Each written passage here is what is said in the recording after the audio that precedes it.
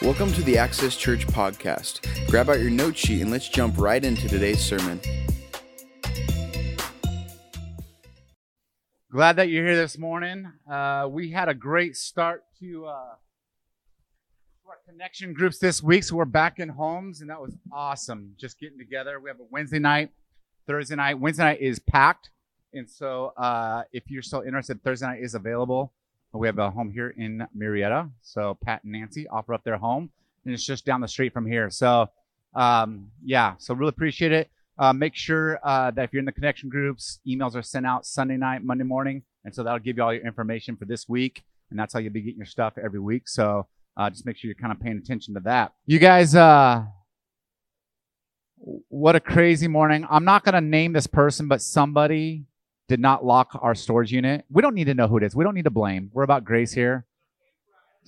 So we're just going to let that. I wanted to blame Laura Lee, but I couldn't. She's just too nice, but I really want to blame her. So they actually locked it for us, and I didn't get the message till this morning, and they're closed. So we had no storage unit.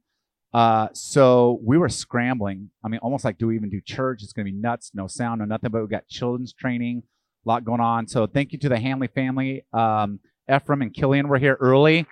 This is their sound system. So thank you for getting here, figuring things out, and just a lot of people scrambling, Pat and the worship team. So thank you guys for making it happen. It is good to be here.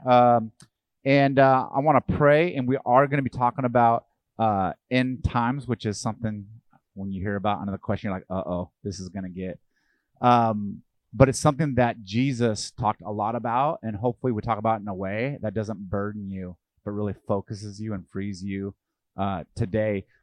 Before I pray, what were some of the thoughts or feelings? What were things that came to mind as far as just like, and it could be a variety of things. I mean, I know when I was younger, like end times was like, no, I want to get married and have kids first. Like that was very immature, but I'm like, don't come yet. Like when I hear end time sermons, I'm like, no. What are the things that you think or feel? Yeah. Occupy, okay? So you're here, occupy the area till he comes. We're foreigners, right? Just be ready. Yeah, be ready, okay? Other thoughts or feelings that you heard or that you guys expressed? Epic battle, yeah. Yeah, that comes up. Say what?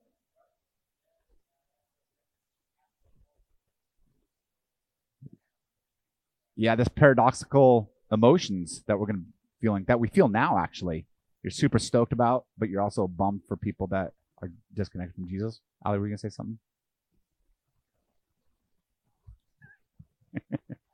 Yeah. Some of this group in churches every week is like, I know, what's coming, and other churches avoided it. Jesus, thank you for today. Thank you for working things out. God, I just pray that we be a church, Lord, that we handle your word and the words that you say with responsibility, and we don't reject things that we don't like to hear from you. We do that a lot in life, God, when we don't like what our parents say or we don't like what authority says, we kind of just dismiss it, and there can be grave consequences. But also, God, I pray that today you told us for a reason, and I pray to give us courage and embolden us, and that it would cause us to make sure we're not living for the things of this world, but we're living for eternity, God. And so I pray that you just prepare us as a church today. In your name, amen. When it comes to end times, a lot of times you think about that.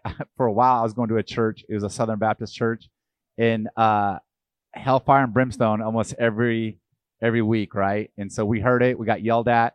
It was one of those churches where they would take the offering. They'd literally count it while they're doing worship. And if it wasn't enough, they'd put the baskets through. And so, so it was pretty hardcore. So you're welcome for a church where we don't do that. Say what? Yeah, a few times. Yeah, I got burned a few times. So we got called out a lot. But it's one of those things. A lot of times when it comes to the end times, you have this certain imagery, right? It could be that kind of a church if you grew up in. It could be the guy on the corner with the bullhorn, right, saying repent, time isn't it, right? And everyone drives by being like, that guy's crazy, things like that. And we tend to think of it as a religious thing. But what's interesting, if you actually listen to the world and listen to people, they think about it a lot. They just don't know how to think about it. What's interesting is this was in The Guardian, March 2022, so this year. Gary Lynch is the CEO, the article says, of Rising S Company in Texas. When I first visited his warehouse in 2018, I watched his crew assemble, deliver, and bury a handful of bunkers in people's backyards every month. The bunkers are thick plate steel boxes that are welded together like a giant Lego set. The size of the bunker is limited only by the client's resources. New Zealand has seen 1,000% increase in billionaires doing underground bunkers in New Zealand, Queenstown, which is where the rich and famous kind of ski and play and frolic and things like that. They're building their bunkers there. Nobody talks about it. Nobody knows about it, but I think somebody's a little bit nervous. Sales, he said, have spiked also over 1,000% since the anxieties of the pandemic. Civil unrest, climate change, war, all these things you're going to hear on the news to make you fearful, right? Some true, some not so true, some are half-truths. But they all have an effect on the human soul. He says, in the past month, I would have normally fielded less than 100 inquiries. I fielded over 3,000 in February. The sudden surge of interest is also part of a longer trend. 2012 National Geographic survey found that 62% of Americans thought the world would experience a major catastrophe in less than 20 years, which proved correct. A further 40% believed that stocking up on supplies, building a bomb shelter, was a wiser investment than savings or retirement. He says that the global market for incident and emergency management is expected to jump from 75 billion to 423 billion. Companies are getting involved, building bunkers for their company. There's a company in Italy, they're a global company that built over 100 bunkers for employees, for themselves. Things you don't hear about, huh? It says the fastest group actually are millennials, not us old people.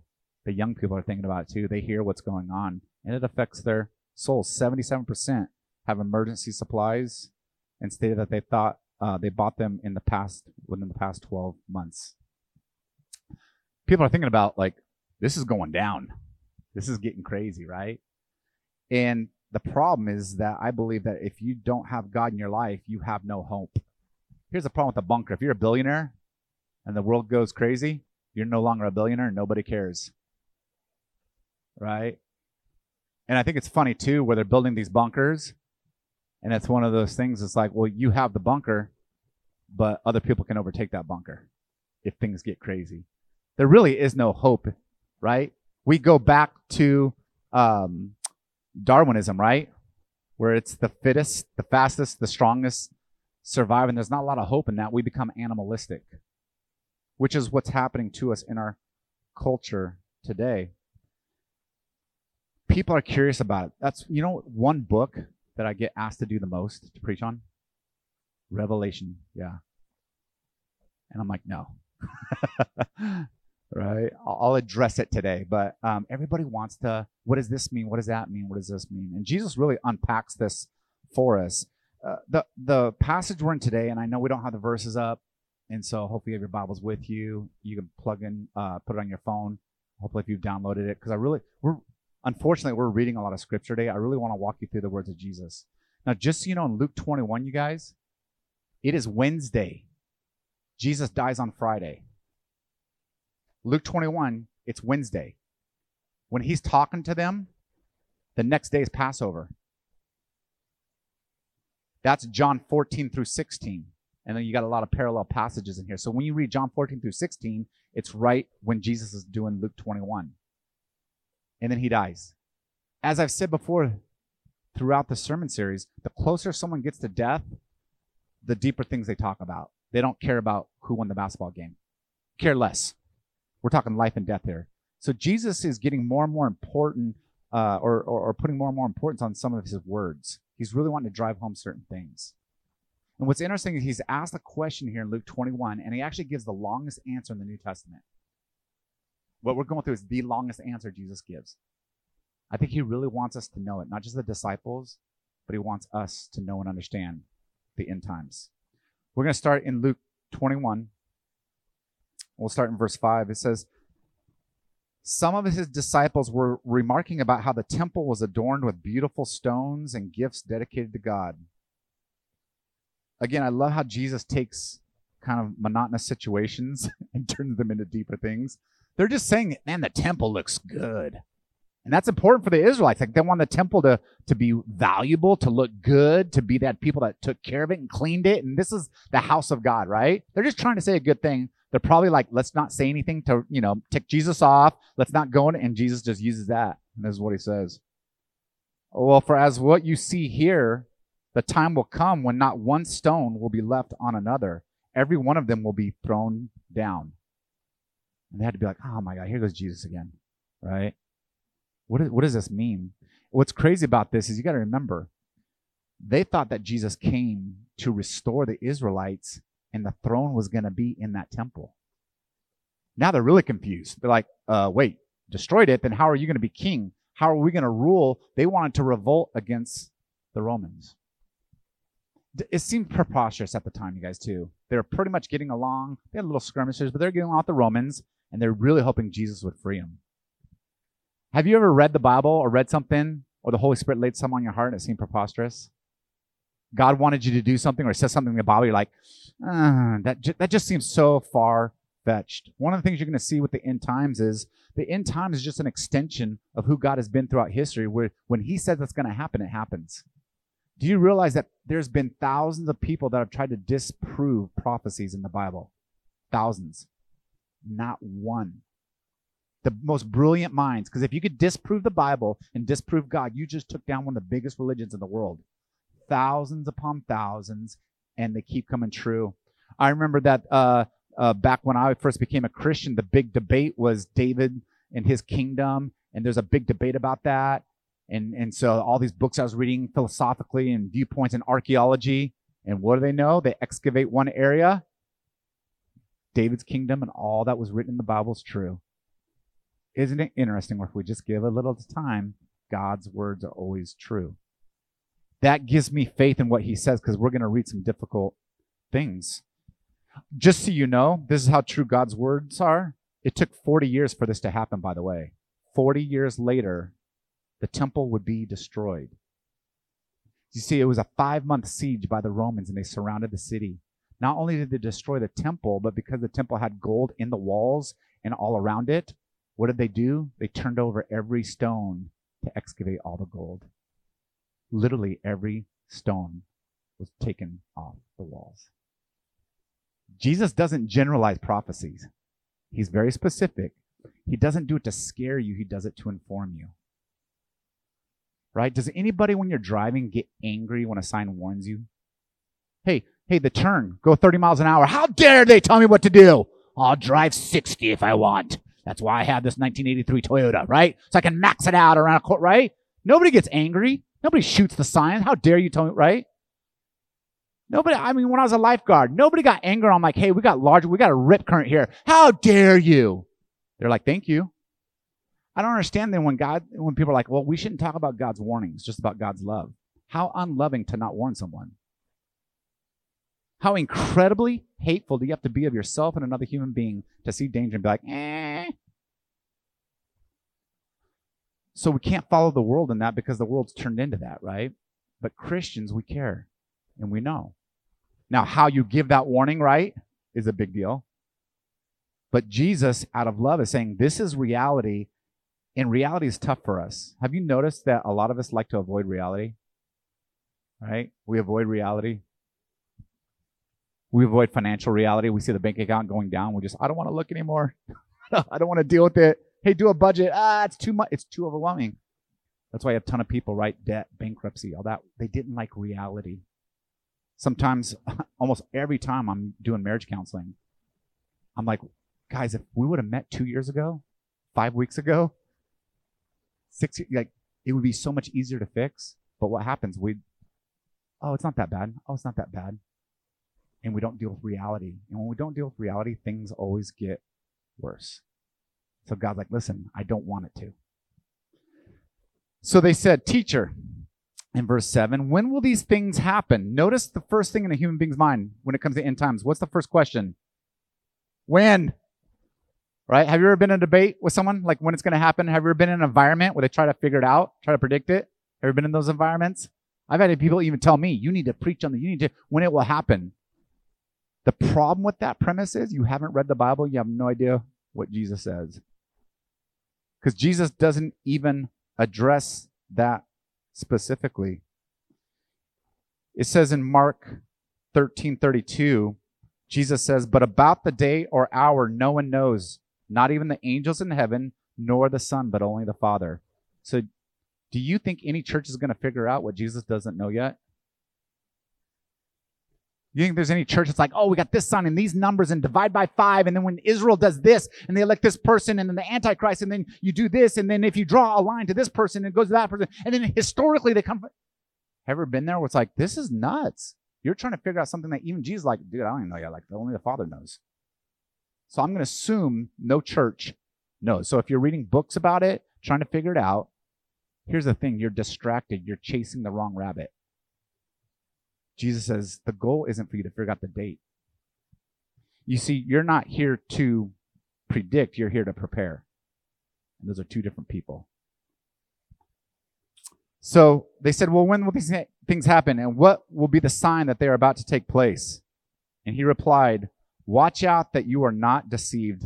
Once again, people ask a question. God's like, I'm not going to answer that question. He does it over and over again. Be mindful of the questions you ask God. A lot of times he'll give you an answer that has nothing to do with your question because you're asking the wrong question and he doesn't want to give you the wrong answer. He'd rather give you the right answer to the wrong question. And so he just says, listen, watch out that you are not deceived. For many will come in my name claiming I am he. The time is near. So many people will predict to be God. And maybe they won't say they're Jesus, but they'll act like Jesus. They'll say they have a new, deeper insight or truth. That's how cults are started. I have some special knowledge that you don't have, and it's a secret knowledge. And I met with angels that you can't see, and I read a special golden book with golden glasses that you can't figure out, right? And you have to wear special underwear and all this stuff. It's like there's nothing of that in the Bible. There will always be people, and sometimes it doesn't look religious, but people will say, oh, this is another way for hope. It's education. Oh, it's physical fitness, right? And so they'll come up with different things. That's political. That'll give you freedom and hope. And Jesus says, listen, you're going to be deceived by many. Do not follow them. So that's one of the signs of the end time is deception. And what does deception mean? That it actually comes from within Christianity. It appears to be Christianity, but it's not. Which means people will be led to a false salvation. You guys, that's why I talk a lot about, I know sometimes we're like, man, I feel like, Brian, you rip on us more than the world.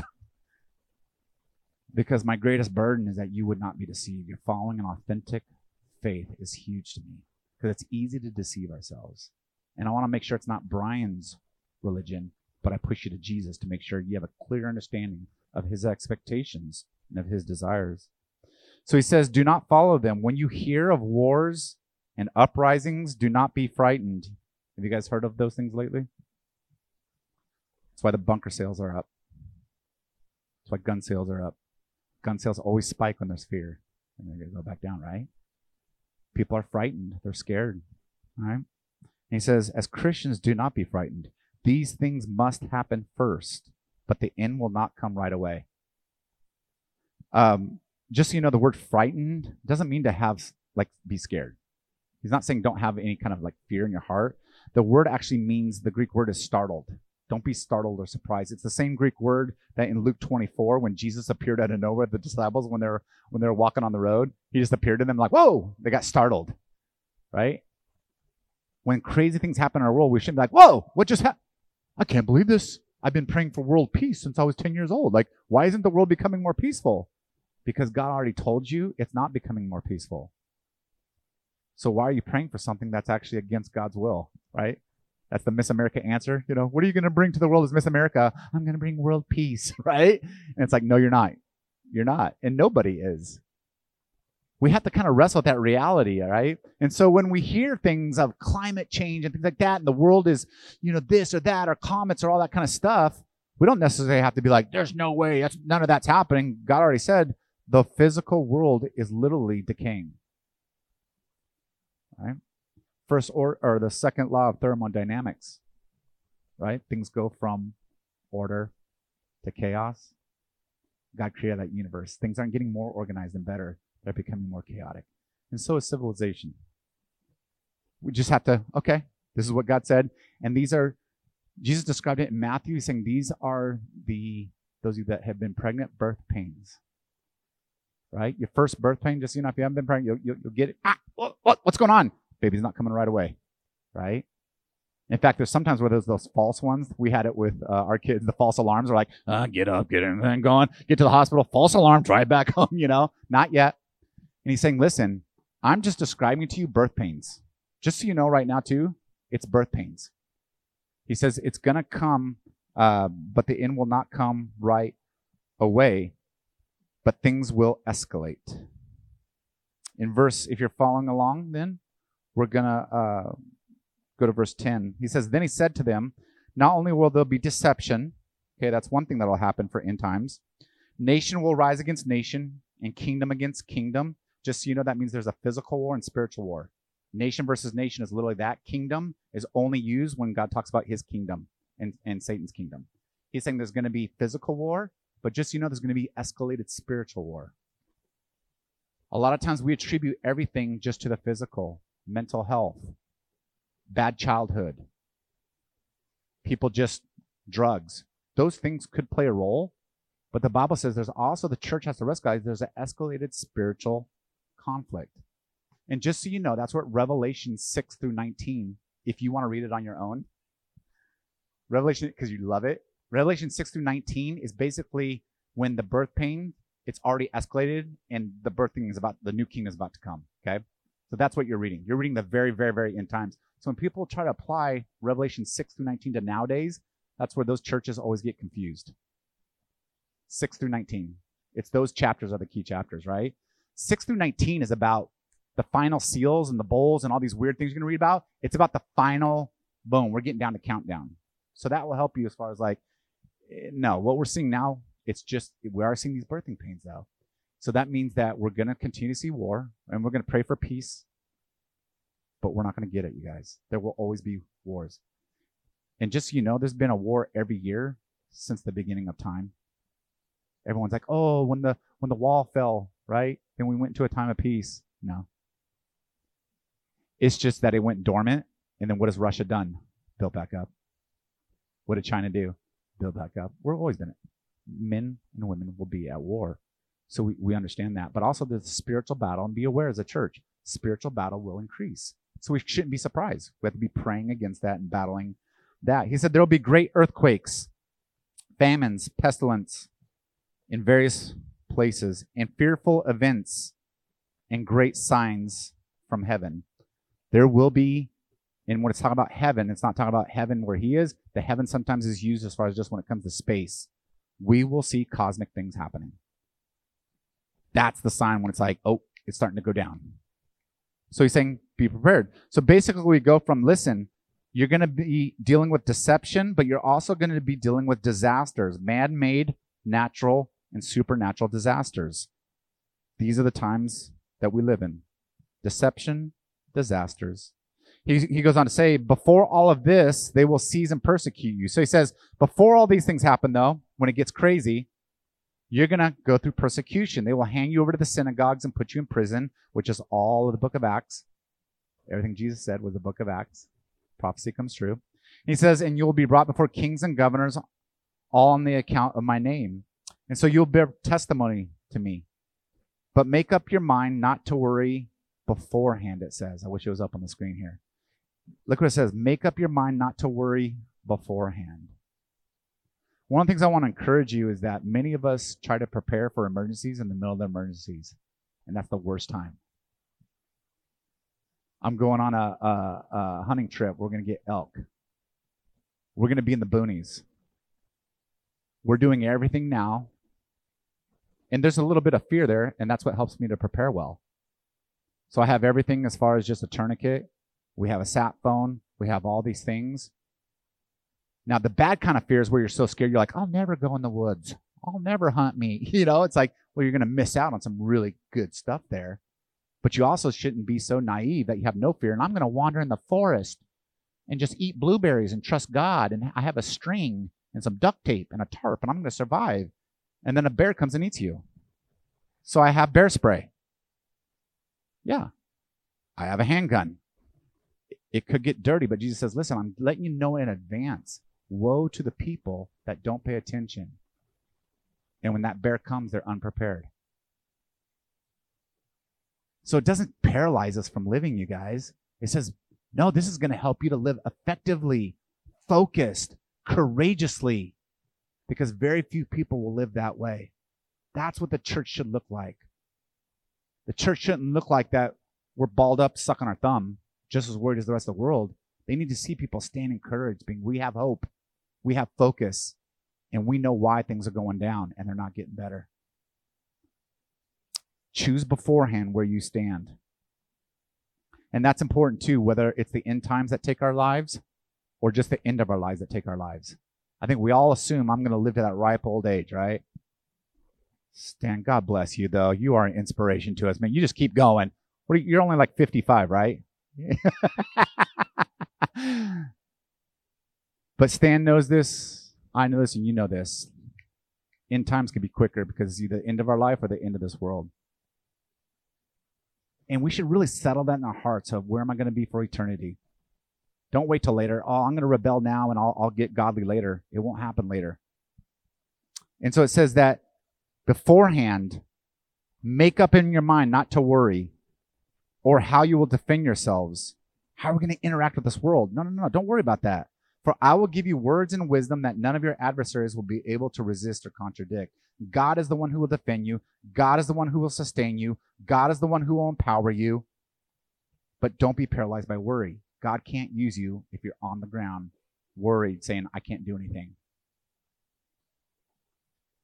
God's got you. You don't have yourself. He says, you will be betrayed even by parents, brothers and sisters, and relatives and friends, and they will put some of you to death. Everyone will hate you because of me, but not a hair of your head will perish. Stand firm, and you will win life. There will be deception in the end times. There will be destruction. There will be also distress. This is very tough for us, you guys, because what is America built on, the country we live in? What is it built on? What did the founding fathers put in there as far as what's our goal in this life? Freedom, pursuit of happiness. It's in, right, our founding documents. Life, liberty, the pursuit of happiness. This is why we are blessed to be Americans, but we are cursed to mix those together with Christianity. And that's why some of us struggle to follow God, because we think, oh, God wrote that in the Bible. No, he didn't. Men wrote it. And it's a great document. And I think our country's phenomenal. It's phenomenal. It's got a lot of scars. It's got a lot of things to change.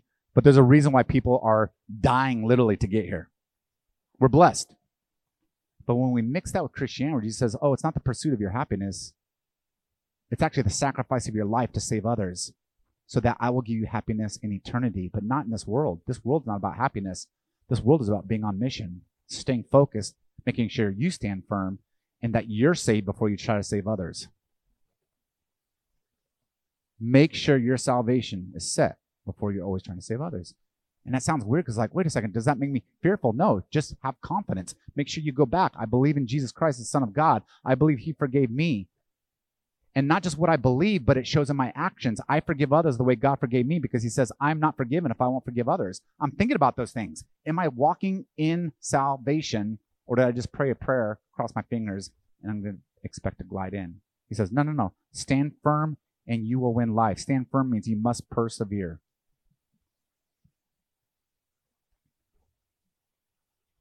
He goes on to say in verse 25, there will be signs in the sun and the moon and the stars. On the earth, nations will be in anguish and perplexity at the roaring and the tossing of the sea. He's talking about the very end times now. People will faint from terror, apprehensive about what is coming on in the world, which we see a little bit of that. Everyone's apprehensive.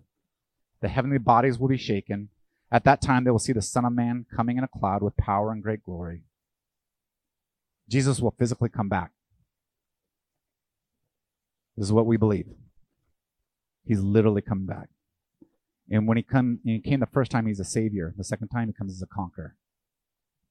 First time as a savior, but he says, when I come back, it's to conquer. And he says, when these things take place, stand up and lift up your heads, because your redemption is drawing near. Truly, I tell you, this generation will certainly not pass away until all these things happen. Just so you know, when you read that, you're like, well, that generation did pass away, right? Generation can be, in the Greek, can be interpreted two ways. It can be a time, or it can actually be a race of people. And all he's saying is the Israelites will not pass away before this time will come. We've seen the reunification, at least, of the state of Israel. I don't know about the faith of Israel, but the state of Israel. And so he's saying is my people from that lineage will not pass away until it comes. So that's, if you've ever been confused, that's what that passage means. He says, heaven and earth will pass away, but my words will never pass away. Be careful of your hearts, that they will be weighed down with carousing, drunkenness, and the anxieties of life, and that the day will close on you like a sudden trap. For it will come on those who live on the whole face of the earth. Be always on the watch. And just so you know, that word, when it says be always on the watch, it actually literally means don't fall asleep. As you're doing life and you're cruising along, you're like, oh, yeah, Brian, that's a good sermon, but you know what? He said this for thousands of years. Nothing's happened. And when you stop believing in the word of God, you start sleeping on God, because his words just don't seem that real. And so it says you fall asleep. You're not paying attention to what's really important. So that's what that word means. Be always on the watch. And pray that, you know, this is what's interesting. It says, and pray that you may be able to escape all that is about to happen. Just so you know, that you is actually plural in the Greek. It means you all. He's not saying just pray for you, he's saying y'all. Pray for y'all. Pray for Christians that they can stand firm. So part of our prayer life is praying for courage and for the church to stand firm, because it's going to get crazy. So pray for yourself, pray for others. And what's great about when you're praying about it, that means you're thinking about it. I believe we forget how to live when we don't realize and think about how we're going to die. But when you know that you're going to die, I think it gives clarity to life. So he's saying, pray for the end times. Pray whether it's going to happen in your life or not, but pray about it. And what that does is it's going to focus you too. It's like, oh yeah, there is an end. There's an expiration to this world. And the hope is then that we get a new world of righteousness, and one where there is no sin, there is no weeping. And he goes on to say, and pray that all this will happen and that you'll be able to stand before the Son of Man. What we see is Jesus never gives us a time. He doesn't say try to figure it out. He says prepare. The church should be prepared. People in this world are setting up bunkers. The problem with that is if a comet hits this world, those bunkers go too. I just think it's funny when it's like, oh, I'm going to be underground somewhere. It's like, no, things get crazy. But they're putting in hope in food, in their money, in being underground. And God's like, no. Hope, are you seeing now where hope is only in Jesus Christ? Hope is in Jesus Christ. And this world is looking for hope. How do I know that? I don't know. How many of you guys know who Elon Musk is? You guys know who Elon Musk is, right? And he's known as the Tesla guy, right? Right? Makes these amazing electric cars and all that kind of stuff. You know what his life goal is this? When you read his interview or when you listen to his interviews, you know what his number one goal is in life? Not just to go to space. He believes that redemption is only found on getting human beings off the planet. Literally said this in an interview. He said it multiple times on Joe Rogan. He's been on a few times. And I know he was smoking some weed, so who knows if that affected him. But, but just so you know, Tesla electric vehicles is not his goal. Getting us off the planet. That's why people look at him as a savior. They literally look at him as a savior. Our world is looking for hope, guys. I believe sometimes the church is looking for hope. And we put our hope in retirement. We put our hope in, oh yeah, I'm going to act like the world and buy more guns and buy food. Now, here's the thing. In itself, having a gun, buying extra food in case electricity goes out, I'm not saying that. I'm saying that your anxiety is so much that you're not praying, you're not thinking through as far as like, that's not enough. Preparing for the end, Jesus talks about this. Listen, this is why 2 days before I die, I want to tell you about the end times. One is, don't turn from authentic faith, because it'll be easy to. Things will become so great in this world, it'll be easy for you to be obsessed with the world and not Jesus, because things will be so great. We'll actually be paralyzed from walking with Jesus. I don't know if you've ever been there. We've been paralyzed by fear, and you just panic. What happens when people panic most of the time? What do? Freeze. They just freeze. And Jesus says, no, don't freeze. Be prepared for the moment. Be ready. Authentic grace or authentic faith is what we've been talking about. And I want to define it simply as this, that our faith is by grace, for love, with hope, and in truth. That's what authentic faith is. It's by grace. None of us can earn it. It's by God's grace, what he did on the cross, that changes us and that we receive his forgiveness. That's what faith has to come from. It's for love, that I'm loving other people because of God's love for me. It's with hope. I don't become desperate like people, in despair like other people, because we have eternal hope. No matter how bad this life is, it ends really well for us because we live forever. Think about that. 1 billion years, 10 billion years, 100 billion years. Life never ends, and it's in perfection. That has to give us hope. But we also do it in truth. Authentic faith, we don't glass over things in the Bible. We don't avoid talking about end times when someone's panicking, being like, oh yeah, let's talk about it. Is it going to get better? I don't think so. And be able to don't glass over things in the scripture that are truth. People need to be knowing what reality is. This is why Romans 16 says this, I urge you, brothers and sisters, to watch out for those who cause divisions and put obstacles in your way that are contrary to the teaching you have learned. Keep away from them, for such people are not serving our Lord Christ, but their own appetites. By smooth talk and flattery, they deceive the minds of the naive. And make sure we are not people that are naive. The second thing Jesus is trying to talk about here with the disciples is stay focused on Jesus and not this world. Stay focused on Jesus and not this world. How do I know? How do you know if you're focused on Jesus or this world? You ever thought about that? How do you know? Jesus talked about it in this passage. 3 things for you to think about and evaluate in your own life. One is that when I focus on this world, it causes anxiety. When I focus on Jesus, it brings peace. When I focus on the world, it brings anxiety. When I focus on Jesus, it brings peace. When I focus on the world, it brings depression. When I focus on Jesus, it brings hope. When I focus on this world, I become hedonistic. When I focus on Jesus, I become sacrificial. You know what hedonistic means? For my pleasure, for my protection, and I'm number one, not others. That's what hedonism is. I live for numero uno, right? And I live for pleasure. That's what it's all about. I avoid pain and I live for pleasure. Where Jesus says, no, I actually embrace pain and I live a life of sacrifice because that's actually the righteous and loving way to live. If it wasn't that way, no moms would be producing babies.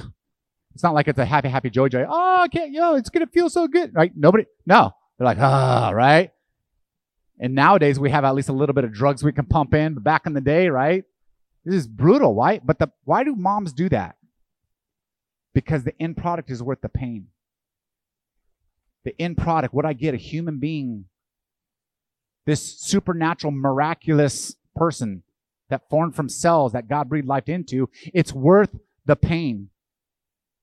And hedonism says, nope, you're not going to change this body. I'm going to stay fit. I'm going to stay, and I don't want, it's not worth the pain. No. It's a beautiful thing to be a mother. That's why being a mother is a supernatural, not just a natural thing. It's something that God designed.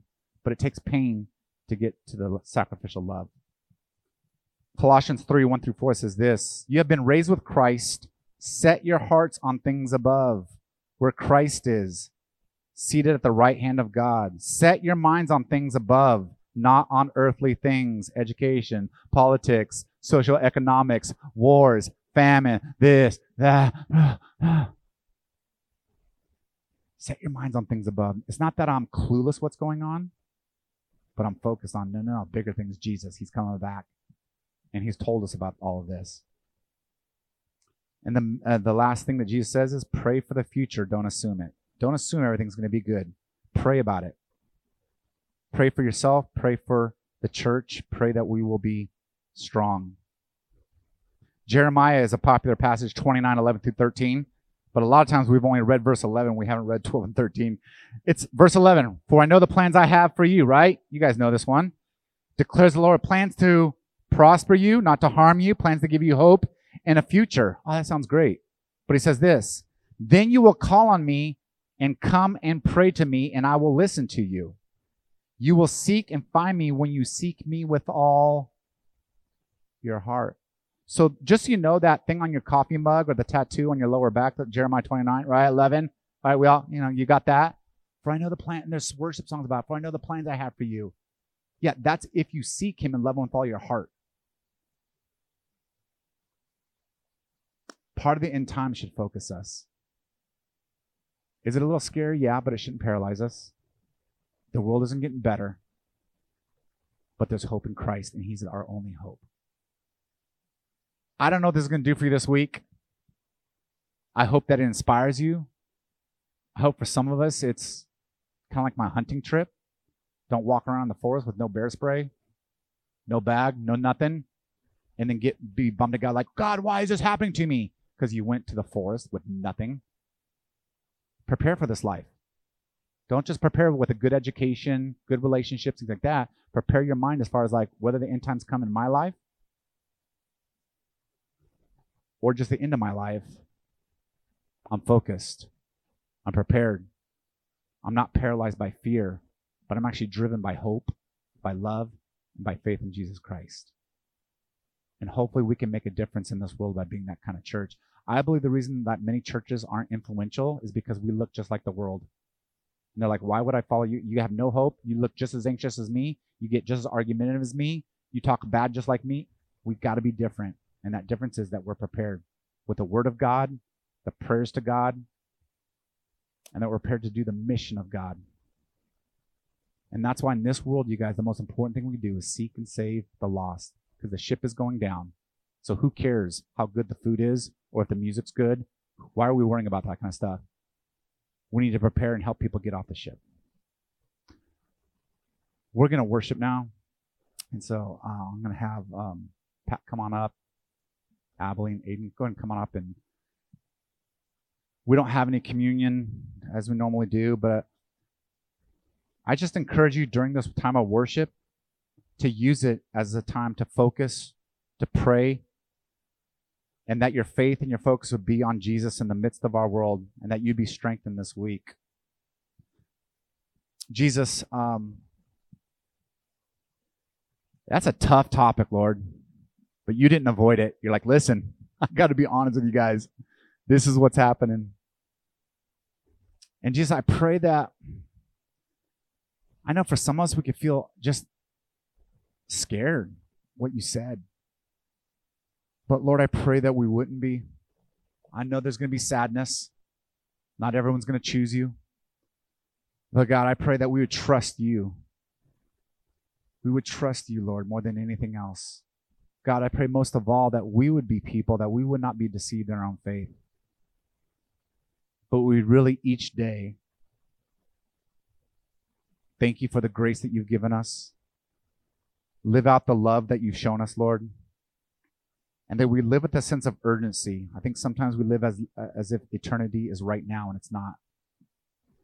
So God, I pray you give us an urgency as a church to be on mission for you, to talk to people, to ask questions, and to have a view, Lord, where we really care about them and where they're going forever. So I pray you'd motivate us and give us opportunities this week, Lord, to be prepared for you. In your name, Jesus, amen. Thank you for listening to today's podcast. For more information or to get in contact with our pastoral staff, please go to gotoaccesschurch.com.